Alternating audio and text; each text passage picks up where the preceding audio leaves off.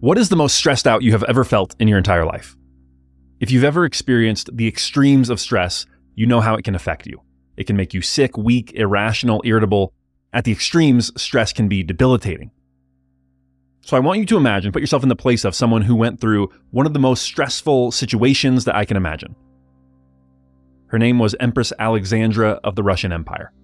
She was born in Northwest Germany and spoke fluent German and English, but fell in love with Prince Nicholas of the Russian Empire. She almost didn't marry him because she hated Russia so much, but she really, really loved him, and so she finally did agree to the marriage. But now, she spent all her time in a country where she spoke the language haltingly, even after years of living there, and where she never truly felt at home.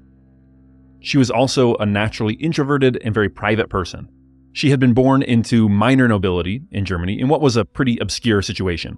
But here, she was like the ultimate celebrity. Her every move, private and public, was scrutinized for meaning and to ensure that it conformed to proper manners.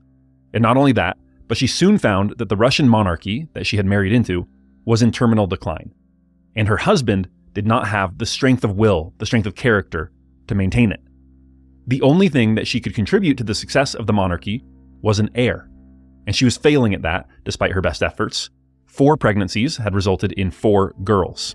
And what everyone wanted was a boy, an heir, who could be the next Tsar.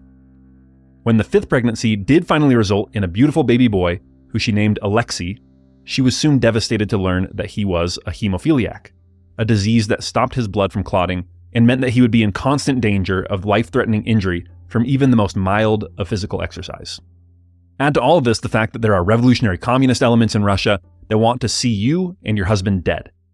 So you got constant negative stories about you in the press, very serious death threats against you, constant surveillance of your every move, and a son who you constantly have to monitor because his life is always in imminent danger. So in this state, you take a much-needed vacation with your family. But the roads are rough, too rough as it turns out. Your son begins to complain, and then his complaints turn into shouts of agony at every bump of the stagecoach. By the end of the journey, little Alexei was nearly unconscious. For the next 10 days, he screamed in pain and moaned to his mother, "Mama, help me. Won't you help me?" It was so disturbing that the emperor, Tsar Nicholas, couldn't bear to watch and had to excuse himself from the room.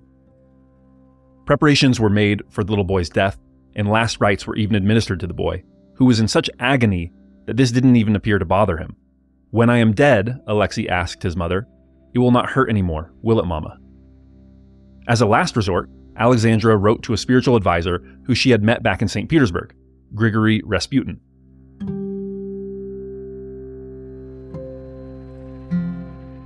She asked him to pray for the boy.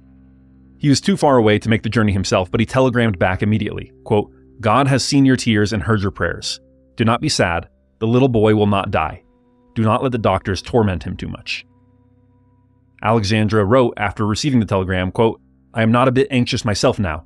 During the night, I received a telegram from Father Grigory, and he has reassured me completely." The next day, the internal bleeding stopped. Little Alexei would live. And the reputation of that spiritual advisor would rapidly grow. Soon, everyone in Russia would know the name Rasputin.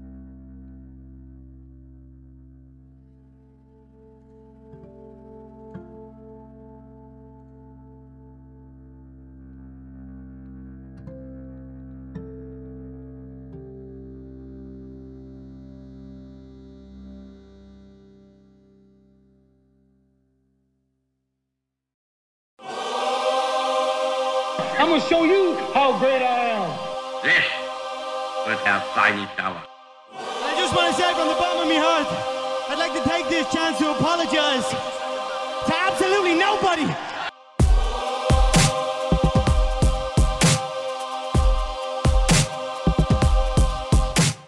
Hello, and welcome to How to Take Over the World. This is Ben Wilson. Today, I've got an episode for you on Grigory Rasputin, the Russian mystic and advisor to the Tsar.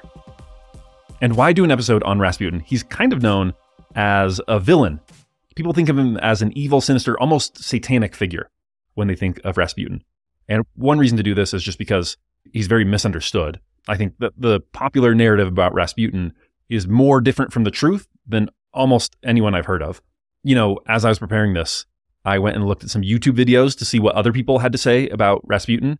And it's amazing to me that even people who make their living as history podcasters and history YouTubers say things that are just wildly untrue, that are rumors that have been thoroughly debunked by historians who have looked into it. So I wanted to clear some of that up. One of the other things I wanted to learn from him is persuasion, is how it is that he was able to get this following if people thought that he was so sinister. Peter Thiel says that you should run your startup like a cult. And that's something that Rasputin did. So I think there's something interesting about that, of how do you get people to buy in so deeply, so intensely that your following is almost cult-like. I think it's also interesting, Rasputin is someone who came from nowhere. He was just a poor peasant from the middle of Siberia. And he really punched way above his weight. He came to be one of the top advisors of the emperor of one of the biggest empires on earth, the Russian Empire. So I do think that there is a lot that we can learn from him. I also think it's a lesson in how to not do all these things, because his story does not have a happy ending. Many people have heard of his death. It's one of the most iconic deaths of all time. So I actually was shocked at how much I learned from this story. I just thought that it would be interesting, but I really think that Rasputin is someone who, is not necessarily someone you want to emulate, but is someone that you can learn a lot from. This episode, unlike most major episodes, is for subscribers only, because I wanted to do something nice for my subscribers. This is a love note from me to you. You guys are putting up $7 a month to help make sure that I can do this full time. So this is a full episode just for subscribers. If you are not a premium subscriber, you are getting half of the episode. If you want to listen to the full thing, go to the link in the show notes or go to takeoverpod.supercast.com and you can fill out your information there and become a premium subscriber and listen to the full thing. My source for this episode is a book called Rasputin, Faith, Power, and the Twilight of the Romanovs by Douglas Smith. And it's an interesting book. I wouldn't recommend it for most people because it's really, really in-depth. It gets into like every minor detail of Rasputin's life. And I actually think it's a really good book. I'm glad it exists because Rasputin, more than anyone I have ever read about, has more myth around his life, more made up stories than anyone I've ever heard. Like the popular conception of his life is just completely different from the truth. And so Douglas Smith is approaching it almost like a lawyer, kind of. He's going through each accusation and he's diving into it to see what is true and what is not. And so that makes it really in-depth. But if you're just a casual reader who wants to pick up a fun biography, it's not exactly that. It's a little too heavy to enjoy in that way. But if you're really interested in Rasputin and you really want to know everything about his life, then it is really well researched and really well done. One last thing is this one does need a little bit of a content warning. There's just a lot of talk about sex and a little bit of talk of violence as well. So if you're listening in the car with your kids, if they're little kids, this might not be the one. You might want to go back and listen to something else from the catalog. And one more warning. If you've listened to this podcast for a long time, you've heard me complain about French pronunciations. Well, French is a breeze compared to Russian. So I'm sure I got some of these pronunciations wrong, but it is what it is. So with all that said, let's dive in. Grigory Yefimovich Rasputin was born in Pokrovskoe, Siberia on January 21st, 1869. And Siberia, where he grew up, you can think of as Russia's Wild East. It was very similar to America's Wild West, right? It was very open. There was a lot of land to be had, so a lot of people moving out and starting life over, and so you kind of have to start civilization from the ground up. That leads to a lot of conflict, a lot of violence, a lot of opportunity, and overall, it was a wild place and a place where anything was possible. He was born to a pretty typical Siberian peasant family. His father had managed to acquire a dozen or so cows and almost 20 horses, and that's not extravagant wealth, but it was fairly prosperous by Siberian peasant standards. Rasputin was the family name, and there are some words that are similar to Rasputin that have led people to suggest that this was not actually his last name, but it was an epithet meant to suggest that he was some kind of outcast or pervert, and that is not true. There's no evidence for that. It actually was the family name, Rasputin. With a play on words, you can turn it into an insult, but his name was just Rasputin. We know almost nothing about his childhood. He would have learned to farm, to care for livestock, and to fish, but not to read. Rasputin was illiterate for the first 30 or so years of his life, which was normal. The literacy rate was only about 4% in Siberia at the time. We do know that he was a defiant and independent-minded child. One of the few things that we know for sure about his childhood is that he was sentenced to 2 days in jail when he was 15 years old for adopting a rude attitude toward the district head of his area. He was also known for getting drunk and apparently committed a couple of small thefts. So he was a little bit of a troublemaker, very independent-minded. Now, I mentioned the rumor about his last name. Again, rumors are kind of like one of the defining themes of Rasputin's life. There's a good quote from the book by Smith. He says, quote, "To separate Rasputin from his mythology, I came to realize, was to completely misunderstand him. There is no Rasputin without all the stories about Rasputin." And so there are all these stories. One is that he was a horse thief and that he came from a long line of horse thieves. And horse thievery back then was like really serious, right? It was like Grand Theft Auto. Horses were very valuable. And so to be a horse thief was really looked down on. You go to prison for a long, long time. But if you look at the history, not true. If he had been a horse thief, he would have been charged. That would have been a big deal. And you can go look through the records, and neither Rasputin nor any of his relatives, any of his close relatives at least, were horse thieves. There are other rumors, that he was a rapist, that everyone in the village knew that he would try and seduce anyone, that he had sexual relations within his family, that there was incest and stuff like that. Again, as far as we can tell, none of this is true. People try and project backwards and give him this dark childhood, and it appears that he just had a normal, typical childhood. Admittedly, yeah, he's a little bit of a troublemaker, but again, this is kind of the Wild West, right? So a lot of people are, and it wasn't really out of the norm. In 1887, at age 18, Rasputin married Praskovia Dubrovina, his wife. They would have a happy marriage, and she would be incredibly faithful to him in every sense of the word. They had 7 children, 3 of whom survived to adulthood. They lived in Rasputin's father's house, which was a fairly typical setup for the time. And again, it was a pretty typical, life for Rasputin when he was a young adult. Here's what he had to say about it. Quote, "When I first lived before the age of 28, as they say, in the world, I lived in peace. That is, I loved the world and acted justly and looked for consolation from the secular point of view. I often joined baggage trains. I worked a great deal as a coachman. I fished and plowed fields. All this is really good for a peasant. I had many sorrows too. Whatever mistake was made somewhere, I was blamed, although I was not involved. Workmen from teams mocked me. I plowed hard and slept little, and I kept asking my heart how to find some way to be saved. I looked at priests as models, but it was not exactly what I wanted. So I started going on pilgrimages, and I was quick-minded and observant. I was interested in everything good and bad.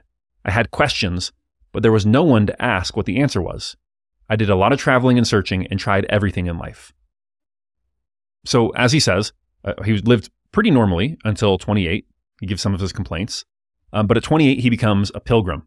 And this is kind of like a thing in Russian society at the time. This is the end of the 19th century. And there were millions of pilgrims. And they would go from place to place, usually to holy sites. And most of them were kind of unattached. They were vagrants. In fact, the state looked down on all these pilgrims. They didn't like having them around because, as you can imagine, criminal elements could kind of hide in this pilgrim population and avoid the law that way. But Rasputin loved it. He loved seeing new places, learning new things. As he said, he had these questions. He wanted to learn more about the deeper things in life and didn't think that they could be answered in his village, so he just started wandering. And that was something that was atypical for him as a pilgrim. Again, there were many of these pilgrims, but most of them did not have a wife and kids back at home. They were mostly unattached people. So as he is a pilgrim and going place to place, he has a miraculous experience that is a conversion experience for him. San Simeon appears to him and tells him, quote, "Give all that up and become a new man, and I will exalt you." Apparently, this experience cured him of insomnia and bedwetting, which he suffered from well into adulthood. And at this time, he also gives up drinking, smoking, and eating meat. To complete the conversion experience, he has another experience with an icon of the Virgin Mary. He sleeps with it, next to him. I guess he fell asleep praying. He has this icon of Virgin Mary with him. And he wakes up in the morning and sees tears streaming down the icon's face. And he hears a voice, quote, "I am weeping for the sins of mankind, Grigory. Go, wander, and cleanse the people of their sins." So he continues this pilgrim wandering lifestyle. They were called straniki, these wanderers.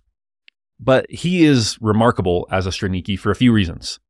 One is when bandits robbed him, he would freely give them everything he had, saying, "It's not mine, it's God's." So he's very unattached to things. and what little food he had, he would always share. He often went hungry because he would give his food to other wanderers, other straniki. And so he's one of these straniki, but he's kind of a more intense, more spiritual one. And because people see him giving away all this stuff and living a little bit differently, people start to come to him and ask him questions.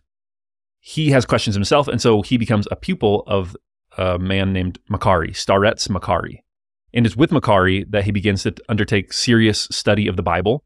So, of course, first he has to learn to read, and he learns to read by studying the Bible. And he begins to become something of a starets himself. So starets means elder. And this is another thing that was common in Russia. All these starets, these kind of old sages that you could go to get wisdom from. So Rasputin is a little too young to be a starets in the true meaning of the word, but he does start to be considered something of a holy man. He's very good at reading people to the point that people consider him like a mind reader almost. And he's very good at talking to people about God in a way that gives them peace of mind and helps them feel good.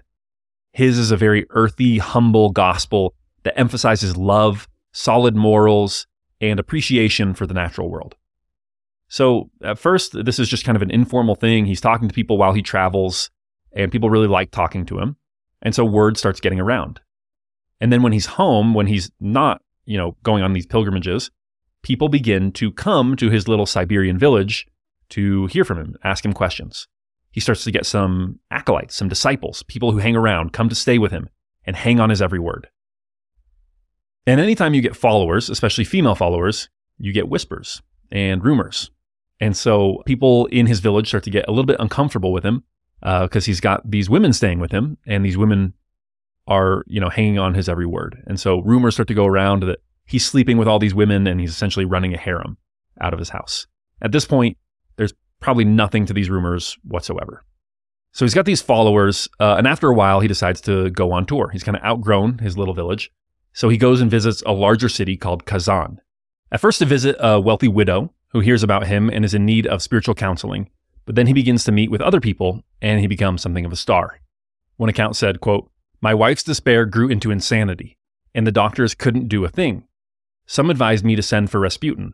Imagine this, after speaking with her for half an hour, she became totally serene.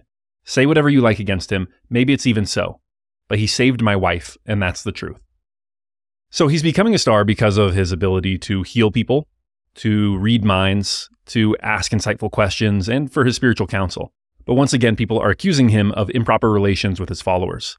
And by the way, we'll get into this more later, but they were probably right to an extent. Rasputin was never the sexual monster that people made him out to be, but he liked to party, he had a weakness for women, and he was carrying on extramarital affairs with some of his followers, and he was always hitting on women. He was always kind of seeing what he could get away with. And with his followers, he was very familiar with them, not sexually, but he would kiss them and hold them and act towards his female followers in ways that other people considered inappropriate in public. So there are these accusations starting to pop up, but at this point, he's still quite popular. And if Kazan was his warm-up tour, he then decides to subsequently go to the big leagues and go to St. Petersburg. At the time, St. Petersburg was the seat of the Russian government, kind of. It was where the Tsar resided. And whereas St. Petersburg is now Russia's second city, at the time, it rivaled Moscow as the heart of Russia. And once again, he takes the city by storm. And, let's just read some accounts. I think it's interesting to see what it is that draws people in. There's one young priest who wrote, quote, "Rasputin was a truly out-of-the-ordinary person in terms of his sharp mind and his religious focus. You had to see him, the way he prayed in the cathedral. He stood just like a string under tension. His face turned to the heights, and then, with great speed, he would begin to cross himself and bow. I think it was precisely in the exceptional energy of his religiosity that lay the main reason for his influence on believers. Somehow, we have all become unleavened, or to use the expression of our Savior, the salt in us has lost its potency. We are no longer the salt of the earth and the light of the world. We have all cooled down. And then suddenly, a burning torch appears. What sort of spirit he had, what sort of quality, we did not want to know, nor could we have discovered, for we lacked the necessary knowledge. But the magnificence of this new comet quite naturally attracted attention." So there you see he's focusing on his focus and on his deep, burning passion for his religiosity and his relationship with God. His daughter Maria would later say, quote, 20 years of pilgrimages and wanderings on foot. His peasant life, his love of the soil and solitude had developed in him. That warm-hearted kindliness, that simplicity of bearing, that bluntness of speech, and at the same time, that rather overbearing independence which marks the recluse. There has been talk of his lack of sophistication, his irresponsibility, and it is true where he was concerned with money. But at the same time, he showed in his dealings with men an extraordinary clairvoyance which enabled him forthwith to fathom their most secret impulses. A rugged bearing, accustomed to speak his mind, never intimidated because he always plumbed the depths of men's thoughts. Such was my father. But the capital, sophisticated, worldly, cynical, did not greet a peasant kindly. The mere sight of him turned a great many people off. Dirty, they called him, even though he was not. Slovenly, only because he did not style his hair and beard like the smart men of St. Petersburg. His refusal to kowtow to the rich and mighty was described as ill-breeding. So there are a few things there. He combines the peasant simplicity and this burning sincerity of belief with a natural predisposition to understand people, and these piercing eyes that everyone commented on. That was another thing. When you read accounts of him when he first shows up in St. Petersburg, people can't stop talking about his eyes. One account says, quote, "My attention was chiefly directed to his eyes. His gaze was always concentrated and direct, and a strange phosphorescent light played the entire time in his eyes. He continually stroked his listeners with his eyes. I noticed that it was precisely his persistent staring that had the greatest effect on those gathered, and particularly on the women." So, if you've listened, you've heard this before. There are other great people who use this trick, but staring people in the eyes tends to capture their attention. And this really, really worked for him. There's tons of quotes who talk about this. One says, quote, "His eyes pierced you like needles." Another said, "He had especially amazing eyes, gray that can in an instant burn red. His eyes are irresistible. They are filled with their own inner magnetism. When in the presence of women, they catch fire with an unusual passion." Another said, quote, "There is something disturbing and alarming in the metallic expression of those cold gray eyes that pierce straight through you." And that's another common theme, is that people felt like when they looked in his eyes, he saw into their souls, like they couldn't keep any secrets from him. There's one experience, a woman, a Polish countess, meets him at a party and she shrieks and flees the party screaming, quote, I can't handle those eyes. They see everything. I can't take it." Another woman found his gaze so penetrating that she felt like violated, and she ran to a church for confession after he did nothing more than just look at her. And I don't know if that's something that can be replicated. I mean, look at the pictures of him. He really does have captivating eyes. But I also think part of it is this way that he stared at people, and that really captured their attention and drew them in and made them, for whatever reason, want to disclose things to him. Hey, it's Ben. Thanks so much for listening to this point. If you want to listen to the full episode, make sure that you subscribe at takeoverpod.supercast.com or use the link in the show notes. So until next time, thanks for listening to How to Take Over the World.